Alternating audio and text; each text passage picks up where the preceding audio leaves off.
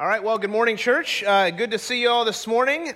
We have entered the dog days of August, which, side note, if you've never learned what the dog days of August mean, Pastor Dave actually took the time to look it up this week, and he found out that the dog days of August are called that because there is a constellation called the Greater Dog that actually turns out in summertime. So now you can leave today a lot smarter about the constellations. Well, today, as Scott mentioned, we are coming to the end of part one of our series that we're calling The Story of Reality. And in part one, we've been looking at these ultimate questions. So we've been looking at the questions of origins and identity and meaning and morality. And what we said in week one is that it's a bit of a puzzle to come up with a worldview. A lot of us have puzzle pieces scattered all over the stage. We have to put them together to have a coherent whole, kind of like what we've been doing with this puzzle behind me. Well, today we are coming to our last piece of the puzzle, a very crucial piece, and that is the question of destiny. What happens when I die? Now, next week, as you saw in the video, we're going to be launching into part two, which is going to be a 4-week series looking at cultural artifacts, movies, and breaking down the worldview messages in each one. So you won't want to miss part two of The Story of Reality. That's coming up next week. But first, destiny. Does anybody know who this guy is? Some of you, any fans out there? Right, this is James Lipton. He is the host, or was the host for many years, of a really popular show on Bravo called Inside the Actors Studio. And Lipton, who was an acting teacher himself, would interview famous actors and actresses. They would come on the show and he would ask probing questions about movies they starred in and how they honed their craft. But if you were a fan of the show, you know that at the end of each show, there was one question he would ask everyone, one final question, and it was this. He said, if heaven exists, what would you like God to say when you arrive at the pearly gates? If heaven exists, what would you like God to say when you arrive at the pearly gates? Now, this is an interesting question. Right? Notice he uses the word if, which means that there's a presumption that even if you didn't believe it, it could exist. And James Lipton would ask this question in every interview. Every actor or actress coming on the show knew it would be asked. And in fact, after a while, it kind of became a joke. They knew they had to have a funny quip to make about the question when it was asked. Now, James Lipton did a 2012 interview on CNN where he was asked this question himself. And what I didn't mention before is Lipton was a staunch atheist. And so this is how he answered the question of if heaven exists, what would you want God to say to you? He said this. He said he would want God to say, you see, Jim, you were wrong. I exist, but you can come in anyway. Now, I start here because this is fascinating to me. Let me just summarize. James Lipton, host of this very popular show Inside the Actors Studio, an atheist, would always close his show talking to perhaps a lot of other atheists, and he would ask the question, if heaven exists, what would you like God to say to you when you arrive? And I find that so interesting for at least two reasons. First, James Lipton's answer assumes that God would let everybody in. And so I would ask him probably why, which probably follows from a certain worldview that he has. And then secondly, I would wonder why an atheist who doesn't believe God exists would care at all what he thinks. Well, I can suggest a reason, right? I think all of us, whether you're a Christian or not, here today, listening at home, listening later on, we all are trying to answer this question of destiny. What happens when I die? None of us can escape the question. We're trying to make sense of this reality in our world. Now it's been said that there is two constants in life, death and taxes. Okay? And we can all pray that taxes would go away. Some of you are praying that right now. But until Jesus returns, death will be with us. Everyone must cross by themselves into this great unknown, and so we naturally start to wonder, when the lights go out, is it for good? And the tension that we feel, even as we bring up a subject like this, is that we don't like death. In fact, I generally find there's two common reactions when people think about death. The first reaction is this: we ignore it. We ignore it. Many of us don't want to think or talk or acknowledge that death will come for us or the people that we love. And so we go about living as if death is not a part of our reality. Now, secondly, if you don't ignore it, some people are over here and they obsess over it. Some people obsess over death. Some of us have had an experience with death, usually not our own, because we saw someone else die, and we now obsess over avoiding death. And so we do more doctor's visits, we do more early screenings, we try to live healthier lives. None of those things are necessarily bad things, but both of these reasons I want you to see, I think, are grounded in a fear of death. Many of us are afraid to die, and yet we can't escape the reality that death will come for us. But because we either ignore it or we obsess over it, few of us are really prepared for it. We haven't taken the time to put those puzzle pieces together and think through that question of what happens when I die. Now, in the first week of the series, we looked at this statement from Dr. Voddie Baucham. He said this: we behave in accordance with what we believe. We behave in accordance with what we believe. And what I want you to see today is this, that what you believe about destiny, what you believe about what happens in the life after death significantly impacts how you live today. And I'm going to illustrate it this way. Francis Chan uses this illustration. He uses the illustration of a rope. So I actually ran out, made sure I got a good rope to show you. And what he says is this. He says, this rope, just imagine this rope is super long. Now, I know it ends outside the door. If you're just wondering, it's not that long. But just imagine it keeps going on and on and on and on. This rope is super long. In fact, it wraps around the world multiple times. And then secondly, what you need to do is picture this rope as a timeline of your life. Okay? And this little blue part right here is the time that you get here on earth. So this is the 50, 60, 70, 100 years, if you're really super fortunate, you get here on this earth, and the rest of this rope is what goes on into eternity.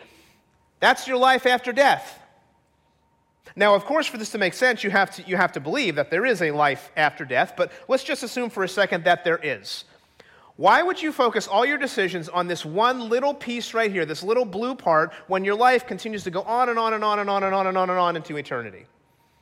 But that's what we do, right? We start to think, well, if I just save enough for retirement, then I'm going to be safe and healthy. So we make all these decisions based on this little blue part, and we don't take into consideration the life after death. We don't consider how the decisions we make now will will last into eternity. John Piper famously said this. He said, life is short, eternity is long.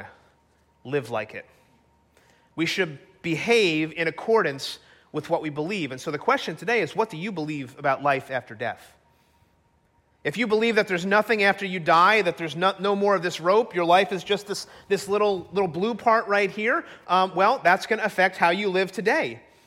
If you believe that there is life after death, well, that should also change the way that you live today. This is the destiny question. What happens when I die? And if you want to properly answer that question, you have to, I think, explore at least 3 steps. And what I'm going to call today, the 3 steps are this. You have to first expose the lies, you have to embrace the truth, and then you have to engage, once you embrace those things, engage with urgency.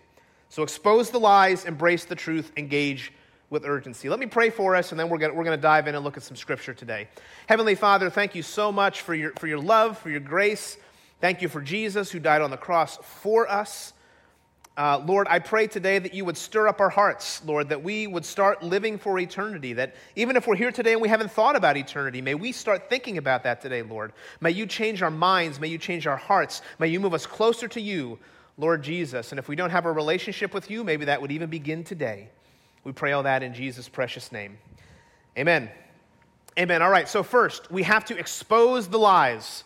And listen, if eternity is hanging in the balance, if it's possible that this life is not just this little blue part, this little blip on this eternal timeline of your life, wouldn't you want to know the truth about what happens after you die? Because the reality is there's a whole lot of false stories out there about the afterlife. I mean, wasn't it John Lennon who sang that famous song, "Imagine there's no heaven. It's easy if you try." Is it really that easy?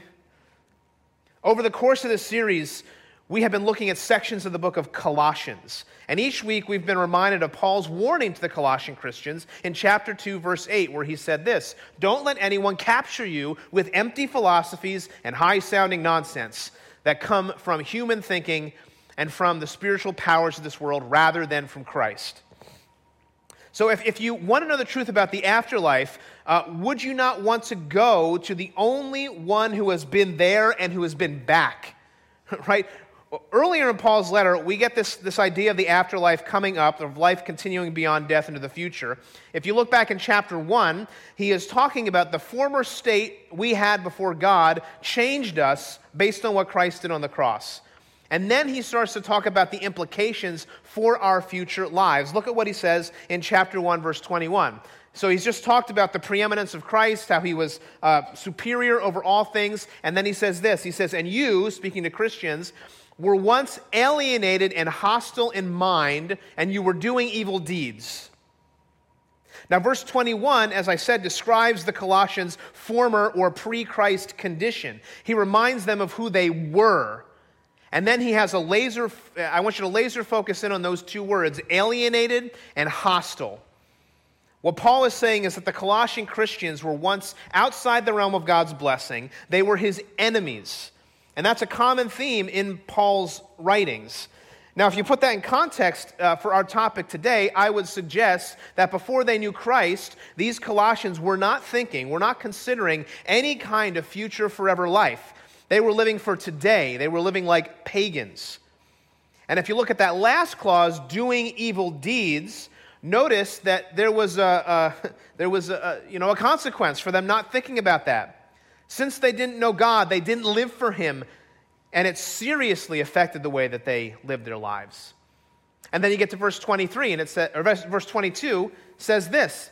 It says, "He has now reconciled in his body of flesh by his death, in order to present you holy and blameless and above reproach before him." Now, verse 22 speaks about their present condition before God. They are now reconciled, once you know Christ, or brought into a right relationship with God by the blood of our Savior's sacrifice. And if you look at that second clause, then he says, "He has done this in order to present you holy and blameless." Now, the term theologians use for this type of language is eschatological. Now, that's a 50-cent word. That means it's talking about the doctrine of the last things, both personally and cosmically. In other words, Paul is talking here about the future, the end of time after Jesus Christ returns on the clouds. He's talking here about life after death. And what does he say? He says, "Because of the sacrifice Jesus made, you are now right before the Father. You will be holy and blameless. You will be able to enter into his eternal kingdom." And then verse 23 concludes this way. He says, "If indeed you continue in the faith, stable and steadfast, not shifting from the hope of the gospel that you heard, which has been proclaimed to all creation under heaven, and of which I, Paul, became a minister." Now, what's he saying? He's saying the reality of our future lives are evidenced by the way we live in the present. So you should behave in accordance with what you believe. In verse 22, he said, you're going to stand before God holy and blameless. And then in verse 23, he adds this condition, if you continue in the faith. In other words, you are living for eternity right now. What you believe about what happens after death changes the way you live today. That is the Christian story view. And we're going to come back to that in just a few minutes. But before we do that, I want to contrast it with some other views. And I would remind you again, don't let anyone capture you with empty philosophies or high-sounding nonsense. Because there's a lot of empty philosophies and high-sounding nonsense out there today. And I want to address three popular, what I'll call lies about destiny that can influence your world view. The first two, I think, are just prevalent in our culture. And the third one is particularly infiltrated the church. So the first one I want to get at is the idea of reincarnation.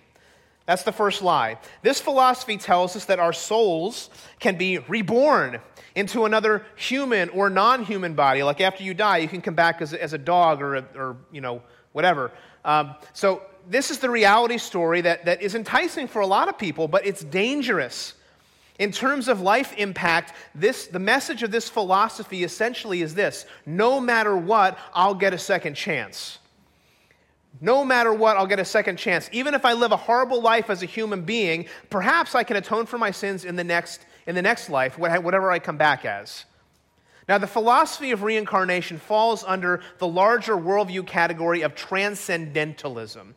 And this worldview it's hard to pin down because it has many different and sometimes competing features. For example, pantheism can fall under this category, where people believe that God is in everywhere, it's in everything. God's in that chair that you're sitting on right there, or in the tree outside. There's a big force in the universe. Or it could be a polytheistic view could fall under this, believing that there's multiple gods in the world, like there's a God that governs the weather, or that governs that car that you drive. That's a polytheistic view. The New Age movement falls under this worldview, as well as Buddhism and Hinduism, even Scientology, and even the writing of Ralph Waldo Emerson. They put forth some kind of transcendentalistic view of the world. C.S. Lewis called this the life force philosophy, because in this worldview, the universe and God, they're inseparable. Human beings are just an extension of this divine oneness. And this is also why reincarnation is a key feature, because with each death and rebirth, we're always journeying back to this one life force. That's why people talk about that idea of karma, that what goes around comes around. That is part of this philosophy. And it's the philosophy that undergirds popular movies like Star Wars, and it's even part of The Matrix and a lot of science fiction and fantasy movies. How many movies incorporate past lives or ghosts in their storyline? So again, you see that idea of rebirth and reincarnation that can lead you to believe that you're going to get this second chance, which drastically changes the way you live today.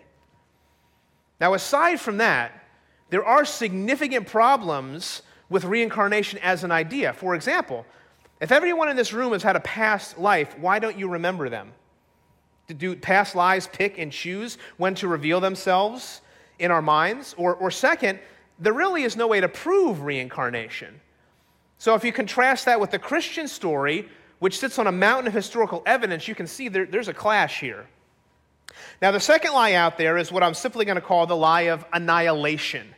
And that's different from what some Christians hold to. Some Christians take an annihilationist view in relation with hell. That's not what I'm talking about. I'm talking about secular annihilationists who simply think that everybody in this room, if you're at home, if you're listening to this, the annihilationists think everybody, once you die, that's it, you're done.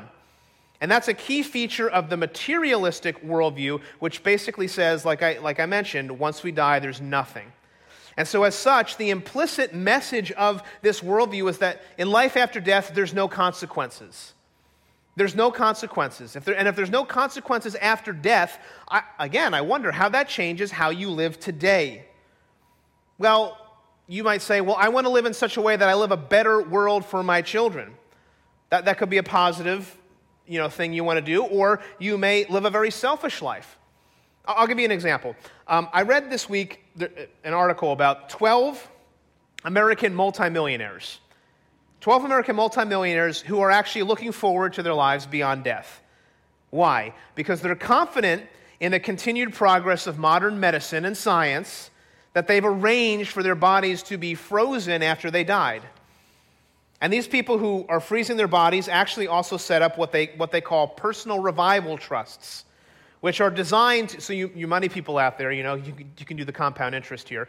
They're designed to ensure their present wealth will be waiting for them when they're resuscitated in 100 or 200 years. If they get 10% on that money, how much is it going to be?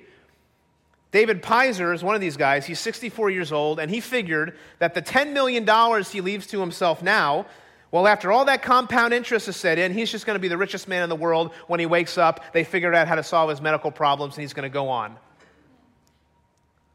So basically, it's only the rich that get to live extra long lives. Talk about income inequality, right?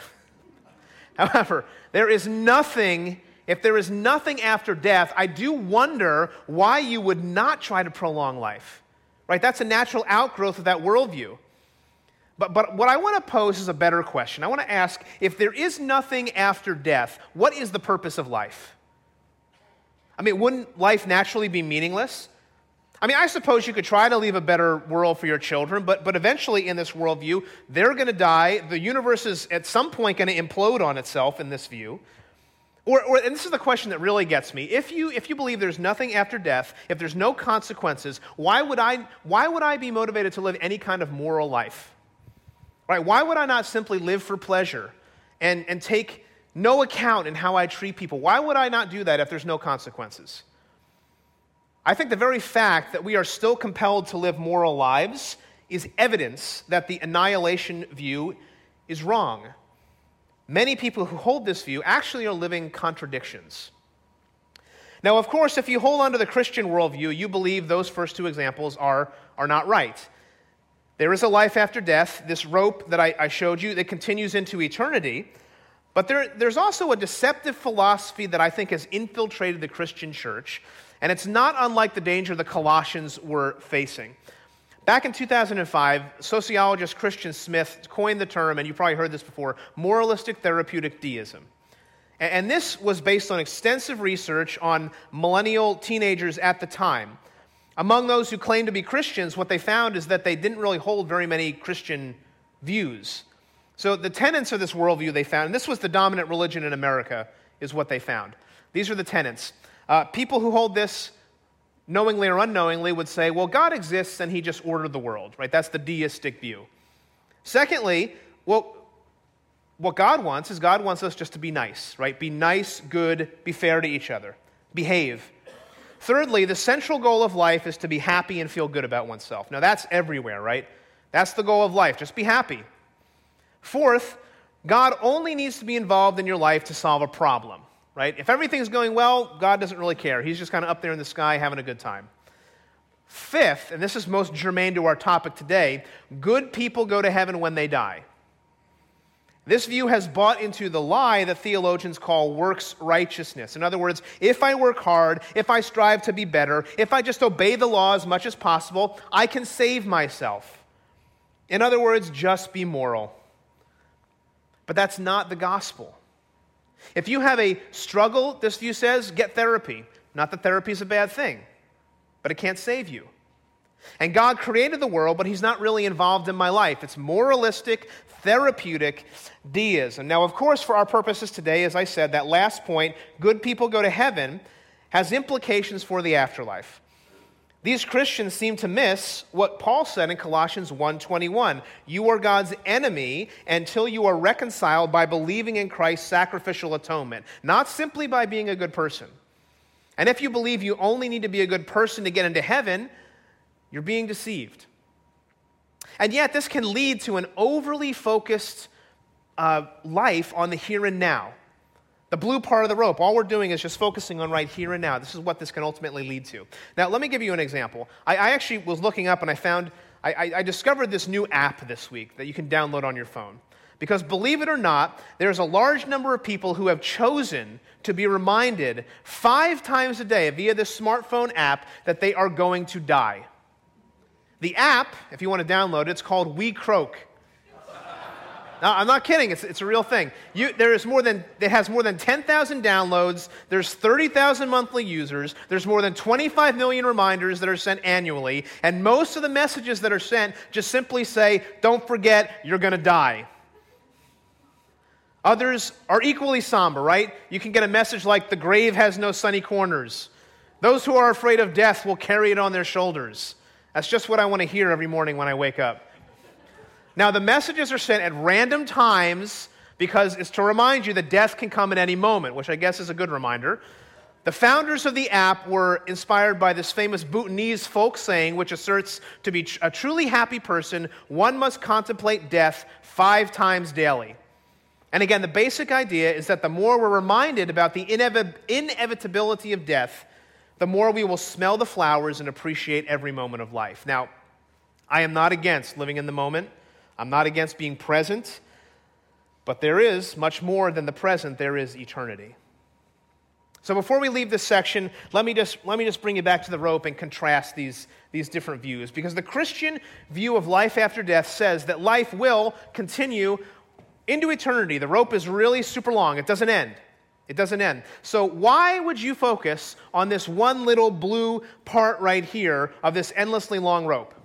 Now, our first lie, reincarnation, would say, life continues beyond this, beyond this blue part. Maybe it doesn't go on into eternity, but it's cyclical, right? So you keep getting reincarnated, and you get reincarnated, and you get reincarnated, right? And I would just say, if you believe in reincarnation, or you know somebody who believes in reincarnation, well, eventually this is going to cause some knots, right? When I put this thing in loops, eventually it knots up.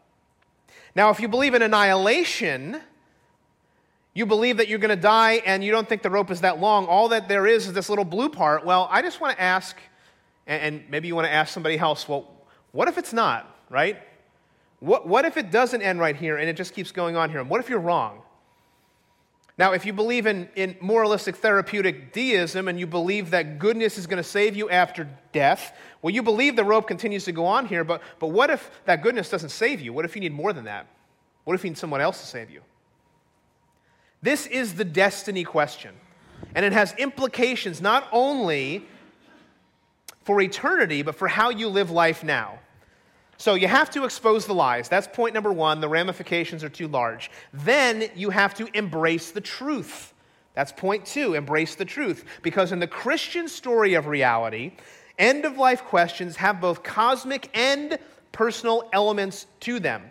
For example, the cosmic dimension deals with how the world will end, which, of course, has a huge bearing on what happens to us as individuals at the end of time. The Christian story of reality points to a bigger, a grander narrative in which history is moving toward a great climax when death and evil will be defeated, when Jesus will triumph and he will make all things new. The Christian story offers, I think, at least three compelling truths about life after death that should impact the way we live today. And the first one is this: the Christian story is about resurrection. The Christian story is about resurrection. The Christian story tells us that even though we die, one day we'll come back to life, and that includes Christians and non-Christians. At the resurrection, we will stand before Jesus. Now, while Paul does not outline this in Colossians, he does address the topic in his first letter to the Corinthian church, chapter 15. Paul writes this, he says, "I tell you, brothers and sisters, flesh and blood cannot inherit the kingdom of God, nor does the perishable inherit the imperishable. Behold, I tell you a mystery. We shall not sleep, but we shall be changed in a moment, in the twinkling of an eye, at the last trumpet.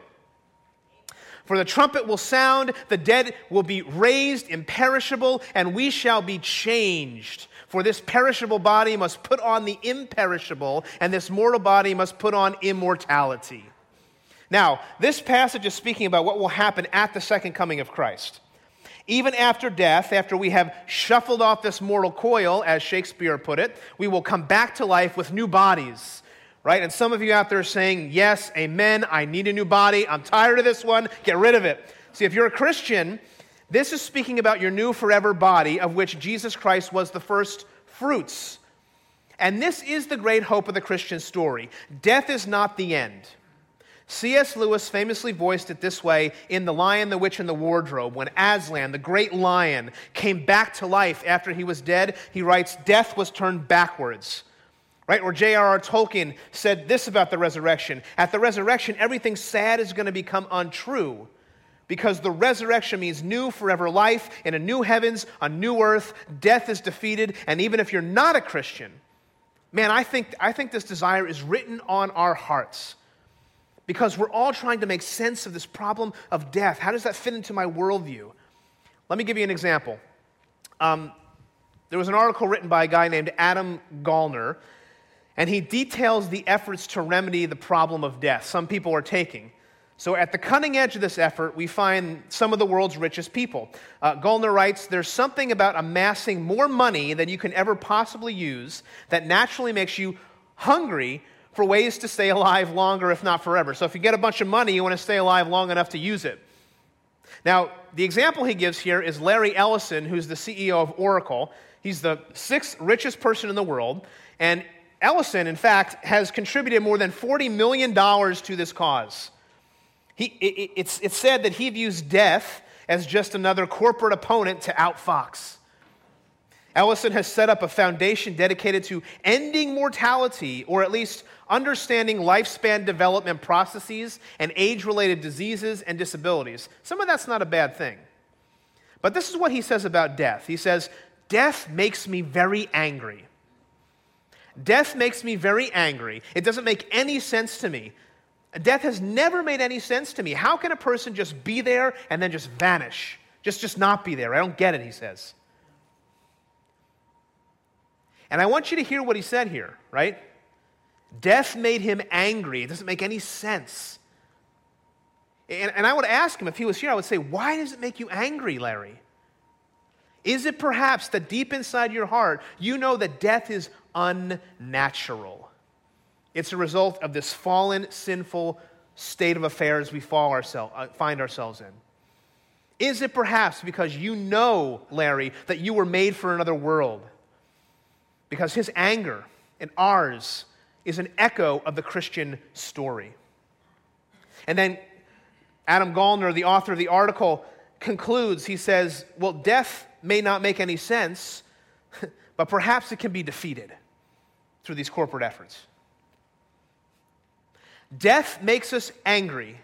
Can it be defeated?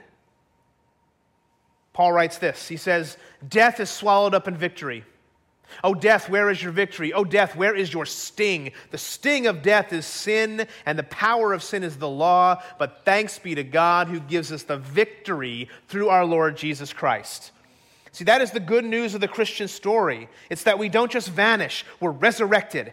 Death is defeated. Hallelujah, amen. Now, the second compelling reason for the Christian story is the Christian story achieves perfect justice. The Christian story achieves perfect justice. And this is a sobering truth for both Christians, and if you're not a Christian, you have to come to grips with this. The Apostle John writes this in the book of Revelation about the future end of time. This is the picture he paints. He says, "And I saw a great white throne, and the one sitting on it. The earth and the sky fled from his presence, but they found no place to hide. I saw the dead, both great and small, standing before God's throne, and the books were opened, including the book of life.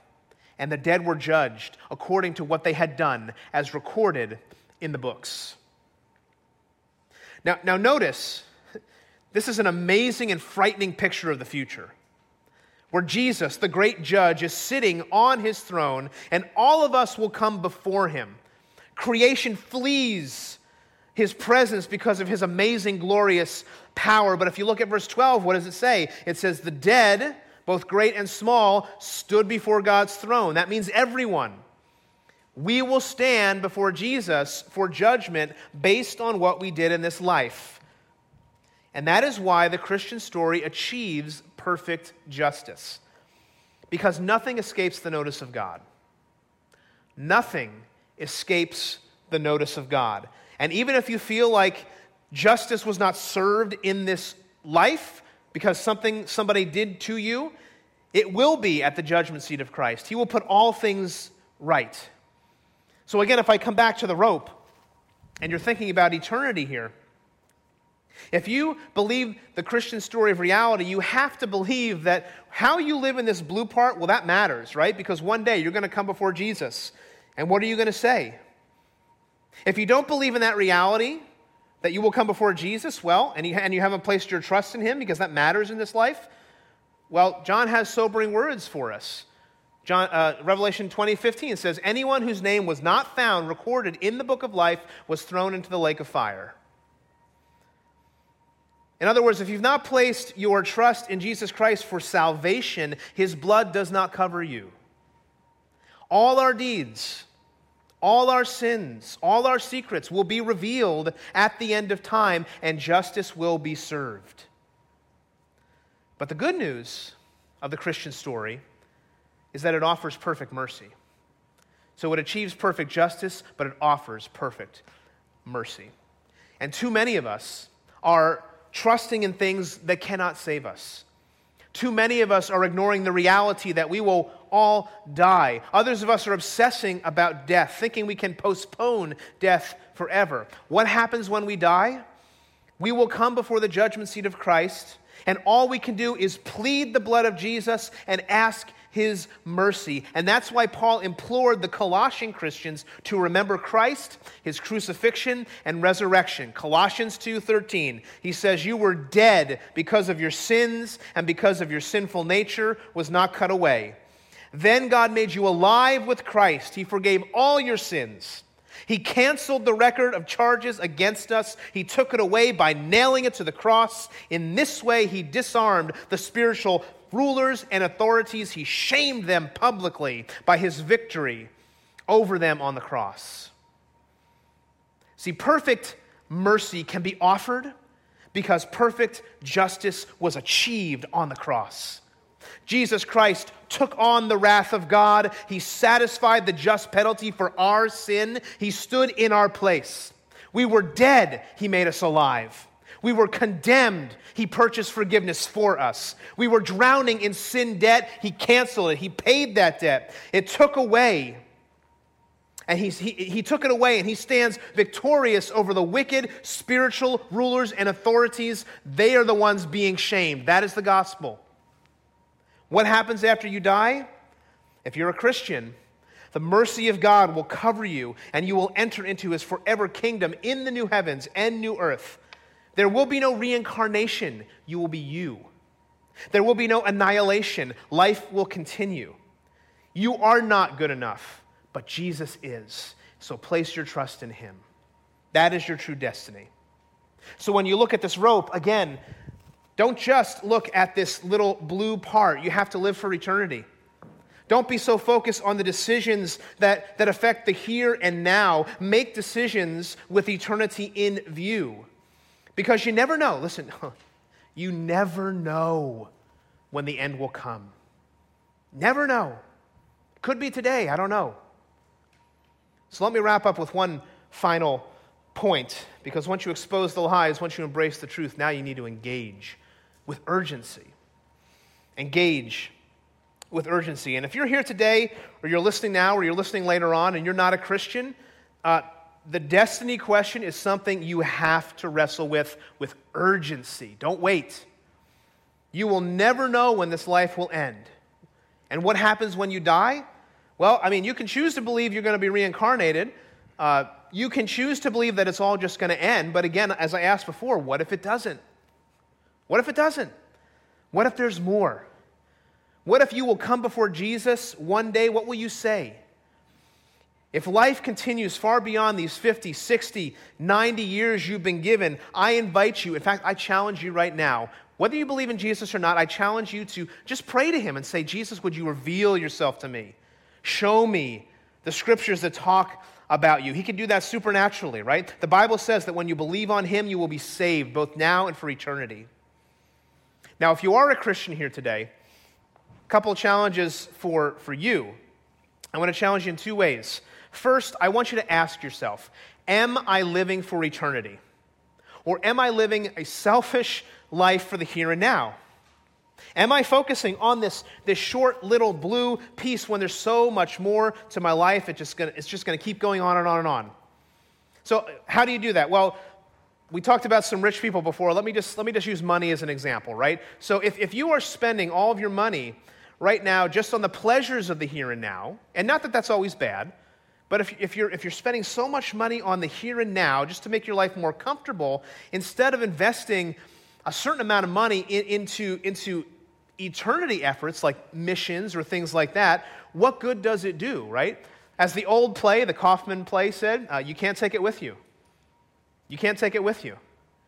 Consider how much longer this rope goes. Now, second, if you want to live for eternity and make an impact, really make an impact in somebody's life, I would challenge you to pray right now that God would reveal to you a person you need to speak with, somebody who doesn't know Jesus, and talk to them about this destiny question. Ask God to open up an opportunity for a conversation that will echo into eternity. Now, I know that can be intimidating. It can be really intimidating. So what I'm suggesting is that you ask God to prompt somebody else to come and talk to you about what you believe. Because then you'll know, hey, God really set this up. I got to say something. And believe me, if you pray that, God's going to bring somebody. And when they come, I would say remember these 3 steps. The first one I would say is you got to speak winsomely. Speak winsomely. In other words, don't be judgmental or condescending. Speak attractively. Tell them about the love and the sacrifice of Jesus. Tell that person you know about the gospel, how they can be saved, and do it with care and concern and passion. Don't be that bullhorn guy in Times Square. Be the person who listens and loves. Because listen, Paul knew this. Paul knew this. In fact, at the end of the letter to the Colossians, this is what he says to them. He says, you need to walk with wisdom with outsiders, making the best use of the time. Let your speech always be gracious, seasoned with salt, so that you may know how you ought to answer each person. When they come, you got to pray for spirit sensitivity. Pray for spirit sensitivity. Because listen, as I said, speaking to people about life after death, that is scary. And it's intimidating. And relationships could be affected. But pray that that person would bring up the subject, yes, but also pray that you would have the sensitivity to the Spirit to know their needs and their life situations so that you can speak profoundly into their life. Because there's a reason God put certain people in your life. And then finally, and this may be the most important one, finally, you gotta pray for humble audacity. You gotta pray for humble audacity. Because what the world needs is less arrogant, judgmental Christians. The world needs humble, grace-changed Christians who have a heart for people and who are audacious about the message of Jesus Christ. I know it is scary to talk about the destiny question, but don't let that fear consume you. Humbly pray for the audacity to speak the truth in love to those you care about. In fact, the letter to Jude, verse 3, speaks and encourages us about this very concept. It says, "Beloved," that's Christians, right? "Although I was very eager to write you about our common salvation," right, about what we believe, I found it necessary to write appealing to you to contend for the faith that was once for all delivered to the saints. Now you may know that word contend, that's the Greek word apologia, which is where we get our English word apologetics from.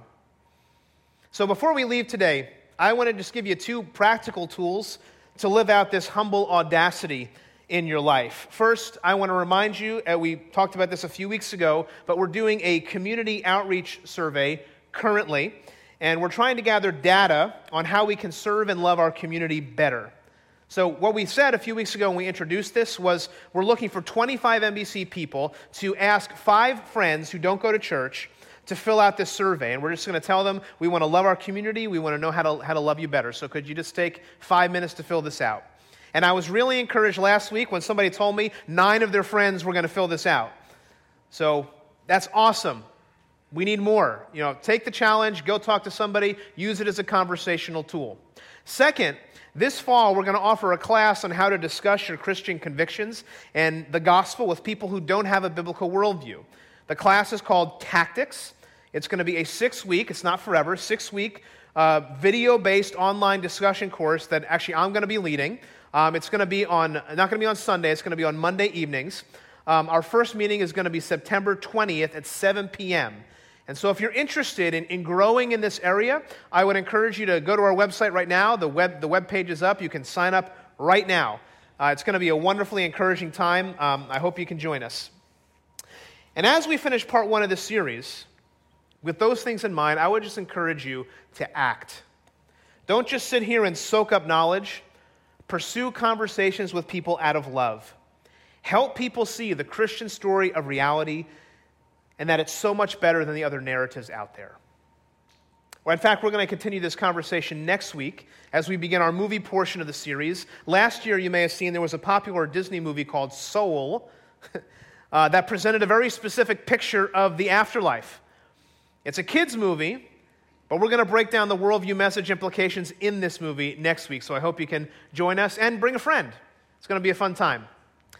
Before we get there, let me finish up today by coming back to James Lipton, the atheist who always concluded his popular TV show with this question: if heaven exists, what would you like God to say when you arrive at the pearly gates? I'm going to invite the worship team to come on stage for one final song.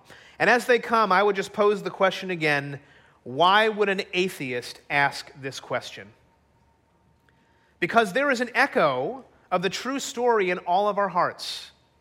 Whether it's James Lipton, whether it's the person in the office next to you, whether it's that family member who only visits at Thanksgiving or that neighbor you see jogging in front of your house, all of them have asked the question, what happens when I die? But I'm not sure all of them have taken it seriously. And what makes me sad is that while James Lipton asked this great question, he didn't think about the rope.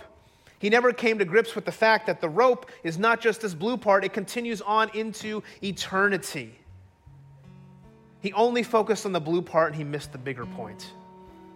And James Lipton, this inquisitive host, well, he died last year, March 2nd, 2020, right before this whole pandemic thing started. And even though he did not believe in Jesus, he met him. However, I don't think he gave James Lipton the answer he was looking for in that CNN interview 9 years ago.